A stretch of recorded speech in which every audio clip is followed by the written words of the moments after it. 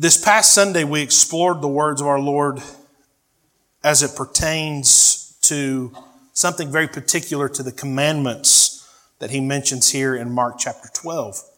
In this section of Mark 12, we find that Jesus is having a discussion with the Sadducees, and this discussion is about the law of Moses as it pertains to a husband and a wife and their children, and what is to happen to them, what is to happen to the children, what is to happen to the wife after that husband dies, or if he was to die an untimely death. And there's a discussion there. But while this discussion is going on, there is a scribe, there is a lawyer who is listening to this conversation that takes place. Matthew actually specifically tells us that this scribe is a lawyer that we're reading about in Mark 12. Again, we were there Sunday. We'll go back to a few of these verses in a moment. But this scribe that we find in Mark chapter 12, we'll read about him in a moment. But this scribe, no doubt, was a man who knew what the law was. He kept the law. He would have had to have been an educated man. For him to be a lawyer, for him to be learned and studied and in the position that he was in, this man was a smart man. And it's even possible that this man, this lawyer, had a reputation in the community. Go to Mark 12, go to verse 28, and let's dive into this tonight with the Lord's help. So this conversation has taken place between Jesus and the Sadducees. Jesus has answered the Sadducees. They have listened to what he said. This scribe, this lawyer has overheard or is listening to the conversation. And then now listen to what takes place from the scribe and Jesus in this exchange that takes place. We read this Sunday. This will be familiar. And one of the scribes came, and having heard them reasoning together, who is them? It's Jesus and the Sadducees. And perceiving that he had answered them well, asked him, which is the first commandment of all? And Jesus answered him, the first of all the commandments is, Hear, O Israel, the Lord our God is one Lord. And thou shalt love the Lord thy God with all thy heart, with all thy soul, and with all thy mind, and with all thy strength. This is the first commandment. And the second is like, namely this, Thou shalt love thy neighbor as thyself. There is none other commandment greater than these. So this 28th, 29th, and 31st verse gives us an idea of how this all started, what's taking place. Jesus answers him and he gives him something very, very specific. And he likes what he hears. This scribe really is intrigued by what he's heard already from Jesus, but he's getting ready to be intrigued even more by what Jesus was going to say. And then Jesus asks him the question, and Jesus responds, and then he responds again. But understand this. It's very important in this exchange that we understand a few things. The question that was asked of Jesus, the question in the first place, when the scribe says, which is the first commandment of all? Jewish scholars would never accept that the law would be reduced to one thing that was a priority over another. Someone like this man, this scribe, the lawyer, the keeper of the law, the Torah, he would have never allowed Jesus to say anything and be settled or be satisfied with what he was saying. There's no way that anyone on earth could ever take the 613 shall and shall nots of the law of Moses, of the Torah, and find one summarization to put something ahead of the rest. It's too important. They all must exist. They all must have their place. No one could ever summarize the law in a few words or a phrase. It's too precious. It's too important.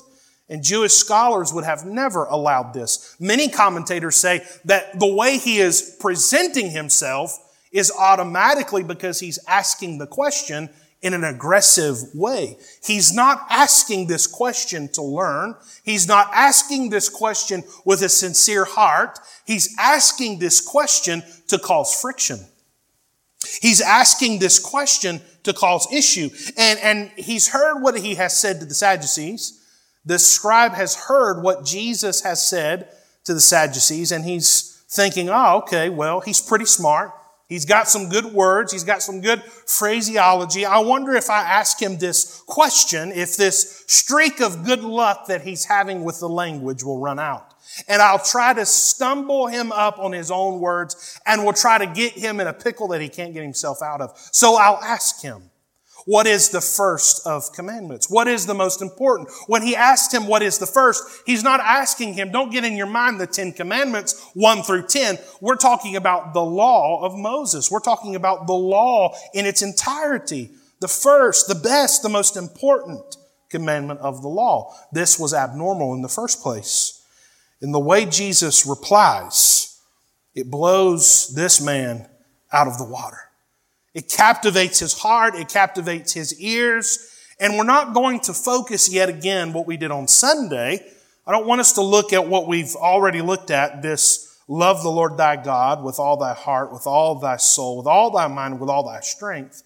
We may come back to that yet again. But what I want us to focus on, what I want us to pay close attention to, are the most important words ever spoken to this man, this scribe, this lawyer. And they are the words that Jesus spoke to him after he answered the question. And through this, we're going to see very closely that men and women can live and die and be lost and go to hell from the border right at the gate of heaven. Let's pray.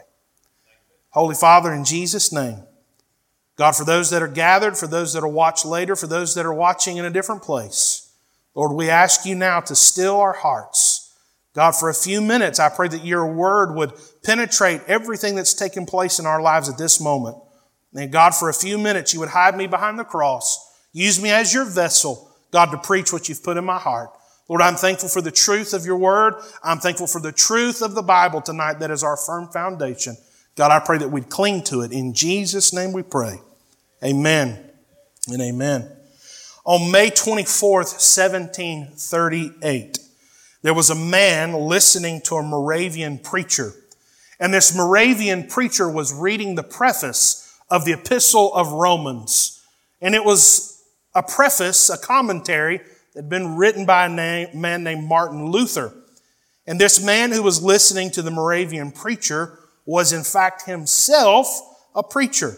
He was a missionary. He was an ordained minister from the Church of England. He had left England. His father's name was Samuel. And he had left England and he had come to America. He had landed at Savannah, Georgia. And his mission was this: I'll go to the colonies. I'll go to those Americans, those new people who are starting their own country, or at least they want to, and I will take the good news of the gospel of Jesus Christ to those radical troublemakers, and I'll preach Jesus to them. And so the Church of England sends him, and he comes to Savannah, Georgia, and he winds up listening and hearing someone, a Moravian preacher, preach something that he had never heard before. It was something that would change his life forever. The man we're talking about is John Wesley. Raise your hand if you've ever heard of John Wesley in the building. John Wesley. And he was listening to this Moravian preacher. And as he listened to this Moravian preacher preach, his heart was struck. The way he describes it was horrendous condemnation, a deep conviction. And even though John Wesley had a devout faith in his own eyes and his own mind, even though he was a well-learned student of the Word of God, he was proficient in Greek, he was proficient in Hebrew, his mother would not allow him to play because he was too busy studying the Greek New Testament. This man knew everything there was to know about Scripture. He was well-learned, but this was the first time that he had ever heard anyone preach salvation by grace through faith. This was the first time. And even though he had all of the religious jargon, and even though he had been raised in church and was faithful to church and studied the Word of God, had even left his home to come to what would become the United States of America, he was lost and he was undone. And later on, after his salvation, he would write a letter to his teacher, his former mentor at the Church of England. His name was William Law. And he would write this teacher and he would condemn his teacher and he would say, "Teacher, why did you never point me to Christ? Why in all the hours of didactic study and taking apart the New Testament, did you ever take me and show me what it really means to be saved? Why didn't you point me to Christ? Why did you never teach me the truth of grace through faith?" He condemned his former teacher.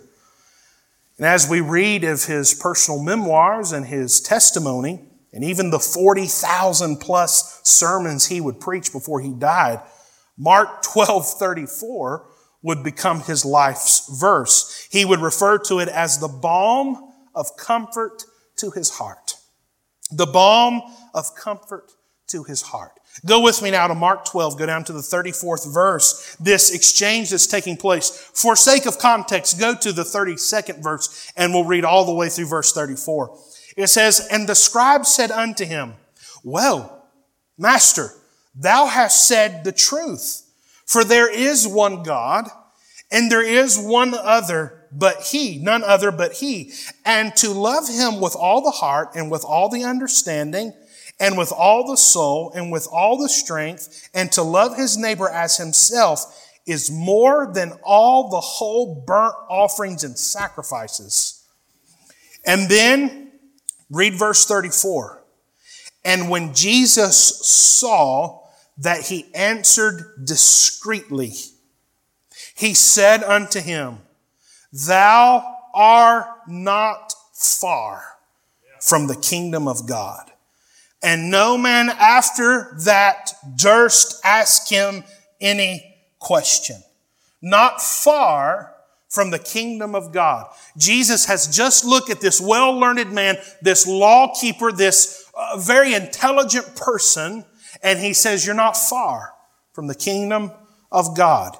Do not misunderstand what the Bible's teaching here. This is not a compliment. Rather, this is a warning. Yes, Jesus acknowledged the scribe's insight about what he had said, and yet by doing that, he's stating that the scribe was not far from the kingdom of God. But not far doesn't mean within. Not far doesn't mean yet arrived. Not far still means that you're outside of the kingdom of God. Not within is the saddest story for any life. And even though this man knew the Scripture, even though this man had studied the law backwards and forwards and was devout to what he thought was faith, Jesus looked at him and said, "You're not far from the kingdom of God." Church, this is irrefutable proof, more irrefutable proof from the Word of God, that it is entirely something different to have something in your heart than it is to simply know it in your head. There's a difference in heart knowledge and head knowledge. There's a difference in believing in something and then just being warm to the idea of something. And just as John Wesley had the light of knowledge and religious action and religious programming and ideals and method, the scribe also knew that law, and he kept the law, he respected the law, but was not in the kingdom of God. He had all of the jot and the tittle. He had every I dotted, every T crossed. Yet Jesus looks at him and says, "You're close. You're not far, but you're not within the kingdom of God." Head knowledge is not what God desires. God is not looking for you to somehow fix things in your perception, fix things in your mind, and somehow appease or justify where you're living and how you're living just outside the kingdom of God to appease you so that you can die and go into eternity sitting on a church pew appeased of your sin. That's not how it works. Jesus has already told this scribe everything he needs to know about the first and the second commandment. He's already told him what he demands. He demands his heart. He demands his soul, his mind, his strength. And look how the scribe responds to what Jesus says. The scribe said to him, "Well, Master, thou hast said the truth. There is one God. There is none other but He. And to love Him with all the heart and with all the understanding and with all the soul, with all the strength, and to love the neighbor as himself." He's saying, yes, I agree with you. You're doing the one thing I thought you wouldn't be able to do. You're doing the one thing I thought I would trip you up on. And you've responded perfectly. He's saying to Jesus, I agree with everything you just said. Everything you just pointed out, my heart agrees. I believe it. It's true. Yet Jesus looks at him and says, you're not far. Which is to say, you're not in. You can appreciate the person, Jesus Christ. You can love a pastor emeritus and a pastor and the idea of what heaven is and the idea that there's a hell and that you might miss it. And you might even put into context some things from Scripture and wholeheartedly think in your mind that you know what it means. But the Bible's clear. If He doesn't have your heart, then you are not within the kingdom. Well, Master, it's excellent what you've just said. It's true. You're right. There is only one God. And this is this man, this scribe, this lawyer. It's his own commentary on the Word of God. Because Jesus is quoting Deuteronomy. This is the Word quoting the Word. Just remember that Jesus truly is the best preacher to ever walk the face of the earth. The Son of God quoting the Word of God. If you'll pay attention to how Jesus did much of His recorded preaching that we have in the New Testament, much of what He did, much of what He preached was quoting Scripture. How did Jesus defeat the devil as a man? By quoting Scripture, even in 40 days of temptation in the desert, quoting the Word of God. And now he has heard, this scribe, this Pharisee, this lawyer has heard the Word from the Word. And it's captivated his heart. He's been given just enough truth and understanding to know that what's being said is special. But it's not special to him until it's in his heart. And then Jesus, in pity and mercy and in love, He responds. Jesus could have simply ended the conversation there and walked off. But Jesus, in love and in grace and in mercy, He saw, the Bible says that He answered discreetly. Understand the meaning there of discretion. He's saying that it's with intelligence He responded. It's with meaning. It's with wisdom. Jesus was acknowledging that the man was answering prudently. Yet, he wasn't within the kingdom. You're right nearby, friend. You're on the border. You're close. You know all the workings. You may even know where the gate is to get in, but you're still not in. You're close. And it may seem that Jesus is almost taunting him. He's not taunting him. He's warning him that all the religious action, all the good deeds, all the candles lit, all of the actions taking place in God's name, all of the Scripture memorized in vain, all for vainglory, if you're not in the kingdom. And what we're watching happening here is the fork in the road for this man. This is his life coming to an intersection. No doubt this is a word of conviction. Jesus has just delivered to him the news that was truly a diagnosis that would prove fatal. You're not within the kingdom of God. It does not matter how good of a person you are. It does not matter how many times you have come to synagogue. It doesn't matter how much you have sacrificed at temple. You're not within the kingdom of God. You look the part, you smell the part, you've got the rings, the robe, the tallit, but sir, you are not within the kingdom. You're close. You've got a lot of knowledge, but I still don't have your heart. And what we know from Scripture, what we can read and understand, we don't know if this man ever came into the kingdom. The Bible doesn't tell us. I will find out when I get to heaven, though, and I will ask. But this man was in the beginning processes, I believe with all of my heart, just from what we can see and know from reading in Scripture. This was the beginning of the scales falling off his eyes. This was the beginning of the process where the Holy Spirit of God, through the Son being there present in front of him in the flesh, the wooing and the drawing. This was the softening of his attitude. And he's gone from the aggressor trying to trip up Jesus to hearing his response, and now he's an attentive student. This is the persuasion process that could bring him to confession. Everything's begun. His heart now is softening to the idea that maybe he doesn't know as much as he thought he did. Maybe everything I've heard all my life, maybe this teacher, this person who's been preaching and teaching all over the region, maybe he really is who he says he is. And I need to start paying attention. What if this is Messiah in front of me? Well, it was. And what we're talking about here is simple Bible doctrine, but it's on display in front of all of us so clearly. We're not talking about irresistible grace. That's not biblical. What we're talking about is the wooing and the drawing power of the Holy Ghost of God on a man or a woman's heart. And when God begins the work, when God begins the process of persuasion, He has 100% success rate of saving whom He pleases. God does not make an attempt. God does and accomplishes His goal. And the truth is, if this man was to see heaven, Jesus could have continued the conversation, and right then and there, everything could have changed for all of eternity. Again, we won't know till we get to heaven. I have some questions to ask. But what this man has to come to terms with is not how he looks to his friends and to his family, not how he's perceived in the community, but how do I look in God's eyes? What does God see when He sees me? I can assure you, the Bible tells us it's as filthy rags. There's nothing to look at. There's nothing to be proud of. Humanity left by itself is disgusting, desperately wicked and deceitful above all, the prophet Jeremiah says. And it is the work of the Holy Ghost of God to bring about real, penetrating, earth-shattering, devastating conviction and power, to reveal to a man or to a woman that they're lost, that they're undone, that they're on their way to hell.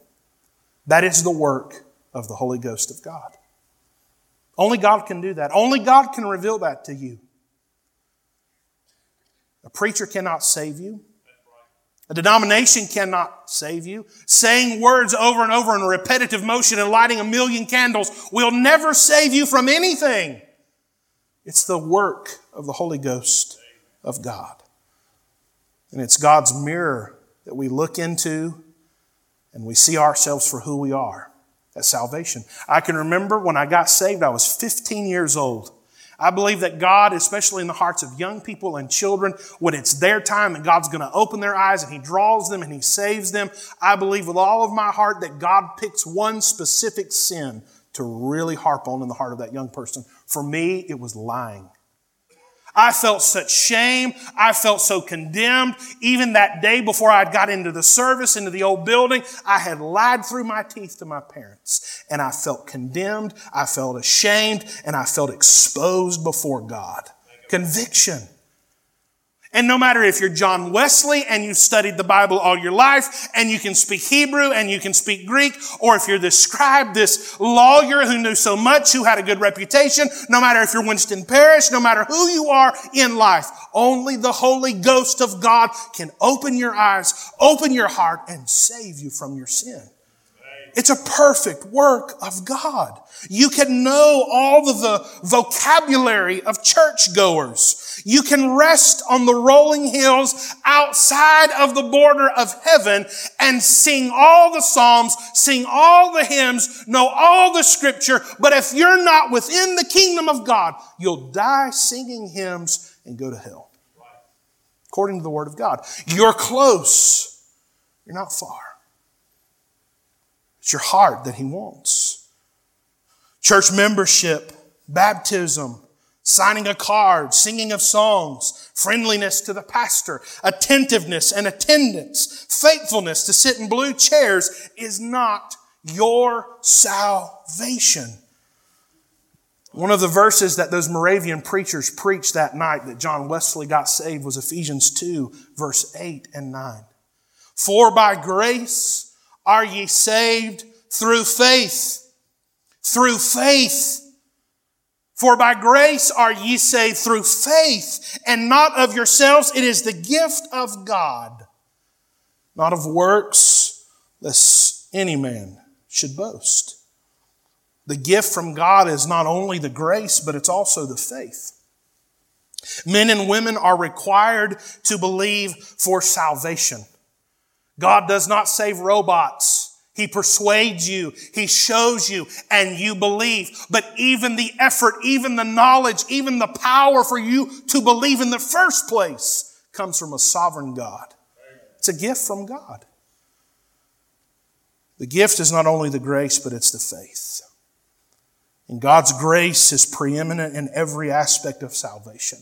I did nothing for myself the day I got saved. I did nothing.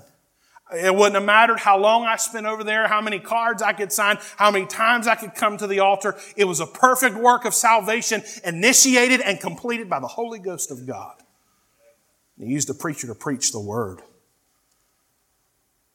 So then what is it? What keeps men, what keeps women from the kingdom? What would keep a man close, outside, on the border, but never in? Three things that I can think of that come to heart. Number one is pride. It's a disease that consumes human beings. Daily we war with pride. What do people think of me? What is their perception? And even how do I perceive myself? Pride. No man has ever come into the kingdom of God through the basis of haughtiness and pride. Never, not one time. No one has ever stood or kneeled or prayed or wept in an altar and said, well, God, save me. I deserve this. You owe it to me. No. When someone gets gloriously saved and the Holy Ghost of God has done the work, they'll get to a really low place and crawl all the way to Calvary. That's how I got saved. A low place. We war and we struggle with pride. There are so many people tonight who are in eternity in hell because of pride. You can't have my sin. You can't have the way I think. You can't have the way I live. You can't have what I put in my body. You can't have what I do, what I say, and how I do it. I will die and go to hell with a heart full of pride doing what I want to do. And there are so many people who live that rebellious life in light of everything that God's done for them, including fresh air, blood pumping through their veins, air in their lungs, and in grace and in mercy, even with a hard heart, God lets them live and breathe His air and drink His water. And sometimes they're even used as agents of Satan to come against His children.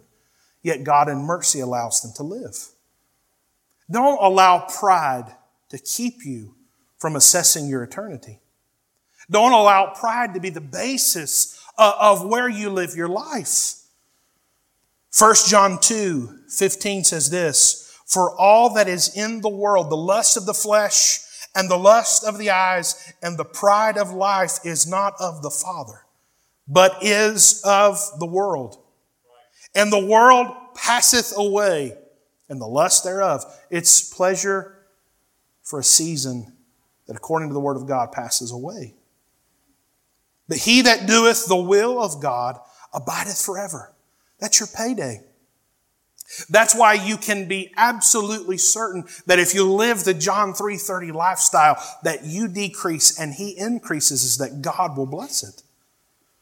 Proverbs 16:18 says, pride goeth before what? Destruction. And a haughty spirit before a fall. Well, that fall can be into hell itself. Pride goeth before destruction, and a haughty spirit before a fall. It's a curse of mankind. Pride, lust, and lastly, fear. Fear of people, fear of friends, and fear of what it really costs to follow Jesus. You see, people love their sin. They love it. They love the drugs. They love the alcohol, the state of drunkenness. They love the illicit relationships. They love being able to live life with what in their eyes is no leash. People like that look at the Bible and they see nothing but a list of rules and regulations rather than the greatest love letter ever written to their lives, where they can find real peace and joy and happiness and satisfaction. And sometimes just simply out of fear of who will be my friends if I surrender to what I know I must surrender, there will be people who go into eternity holding on to friends that don't love them in the first place, who know how to say church lingo, who know how to raise a hand at the right time, who even know how to get in the choir, put on a robe, and sing the praises of His people. Yet they're close. They're laying on the fence outside the border of heaven. You say, this isn't popular preaching. The problem is preaching in 2022 so evades these truths. That's why we are where we are. No one wants to hear preaching anymore about sin and the consequences of sin, that the wages of sin is death. That's why the morality in our country is in the place that it's in. I'm not talking about Christian morality. I'm talking about morality in general. The decline of the American Christian home is because we've lost touch with this type of preaching, this type of truth. I don't have to get in front of you with a coffee table-sized King James Bible and beat you upside the head. The Word of God and the Holy Ghost will do it for me. And if you're here tonight and you know you're lost, if you're worshiping online tonight and you know that you're lost, and you're resting comfortably in camouflage, happily on the fence, just outside the border of heaven, allow this study in God's Word tonight to be your warning. If you're playing with eternity, friend, with all the love in my heart, stop. Run to Jesus. If the Holy Ghost of God has been dealing with your heart for months, and you keep stopping Him and pushing Him away, there may come a time when He will not come again. There is a deadline. The gate will shut. The lock will be locked, and you won't have the code to get inside. Jesus looked at this man with great knowledge, with great power and influence, and He said, you're not far, but you're not inside. For every Christian, this is a reminder to us of how important it is to pray for our family, to pray for our children and our grandchildren, to pray for those that go to church with us, to pray for those who are missing from our flock, who should be here in this building even tonight. But because of pride, because of lust, because of fear, they're not here. Pray for them. Weep for them. And ask God to search your own soul tonight. The Word of God is tried and true. And Jesus has us here for a reason, recorded in Mark's Gospel for us to pay attention to. Someone can help me on the piano. We'll close. Let's pray for Brother Heath Williams. Power Conference at New Beginnings for Brother Daniel Buchanan begins Monday. Brother Heath is sick. He's supposed to preach 8 times. He needs God to touch him. So let's ask God to give him strength to preach. That God will bless New Beginnings for their effort. I love that church, and I love the investment they've made in me. They've made in our pastor emeritus, Brother Daniel, those people that pray for us every day. We're thankful for them. Let's pray for our children, our teenagers next door.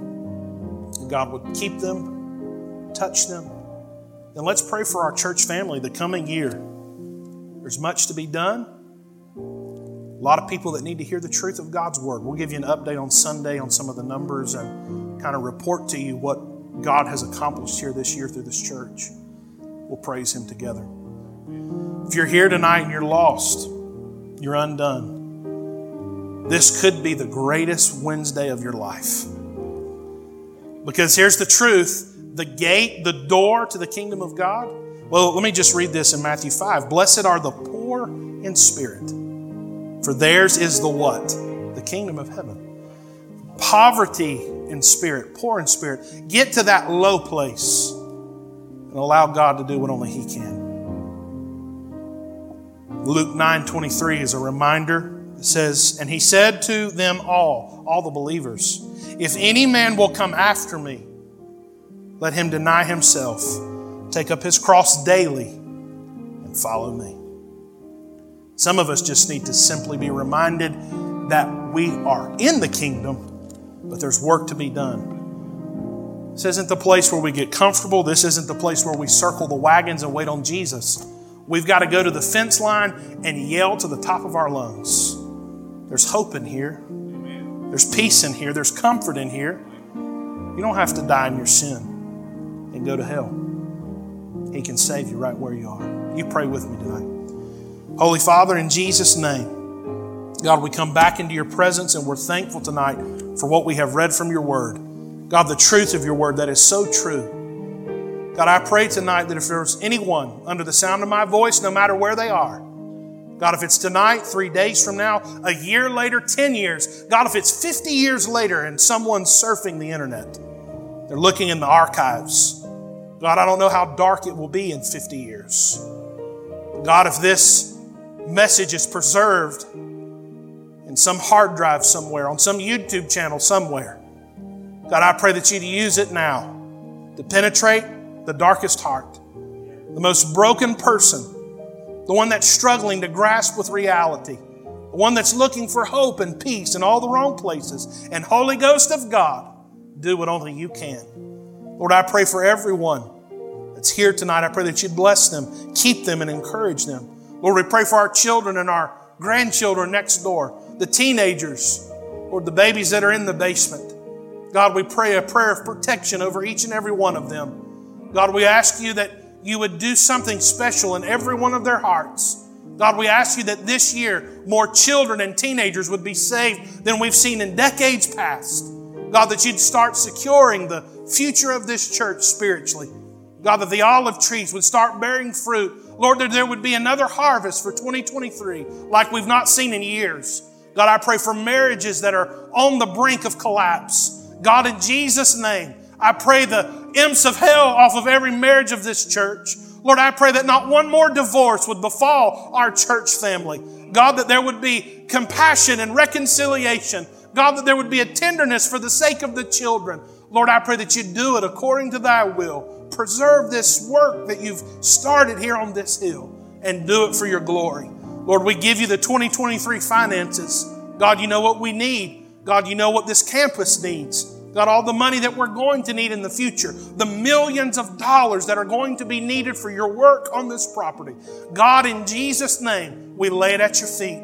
We ask you to send in every dollar that's needed. Lord, you've already sustained us thus far. God, for decades you've been faithful and true. You've met every need. You've paid every bill. You've kept the lights on even when it didn't make sense. During COVID, you paid us out of debt, and you've brought us this far for a reason and a purpose. And I pray in Jesus' name that you'd continue the work here. God, do it for your glory. Lord, we pray over this pulpit. God, for every message that would be preached. God, for every word that would be spoken. Lord, for every song that would be sung by the choir, the special music, everything that's done and said from this platform. God, we give it to you for next year. Lord, we dedicate it back to you. Lord, we do it for your glory, and we pray that you'd be pleased. Be satisfied in what you find here at 216 Shelburne Road. And start at the very top. God, inspect me. God, search my heart. God, for things in my life that don't look like you, that need to change. Lord, I pray that you'd rip it out of me. God, that I would continue to decrease and become smaller, that you might increase and shine through. Lord, I pray today for the death of Winston Parrish. God, for the death of my flesh, the death of my desire. Lord, that your desire, your vision, your heart for this church would bleed through. It belongs to you. You gave it to us in the first place. Help us to be good stewards. We pray over these precious people that have come out on a Wednesday night to worship you in spirit and in truth. God, I pray that you'd encourage them. for the one that's doubting, for the one that's in a place of depression or anxiety. Lord, I pray that you'd be that balm, that comfort that only you can be. Lord, if it's a song, if it's a verse that they need to hear, if it's an old message from the 80s or the late 90s they need to remember, God, I pray that you'd bring it to their heart tonight. God, as they lay on the pillow, speak to their heart and encourage them. Lord, we're thankful for our time of prayer together tonight. Lord, for the study of thy word. Take it, seal it. Lord, we give you Sunday. Move in our midst. Give us the message for the hour. In Jesus' name, the church prayed. Amen.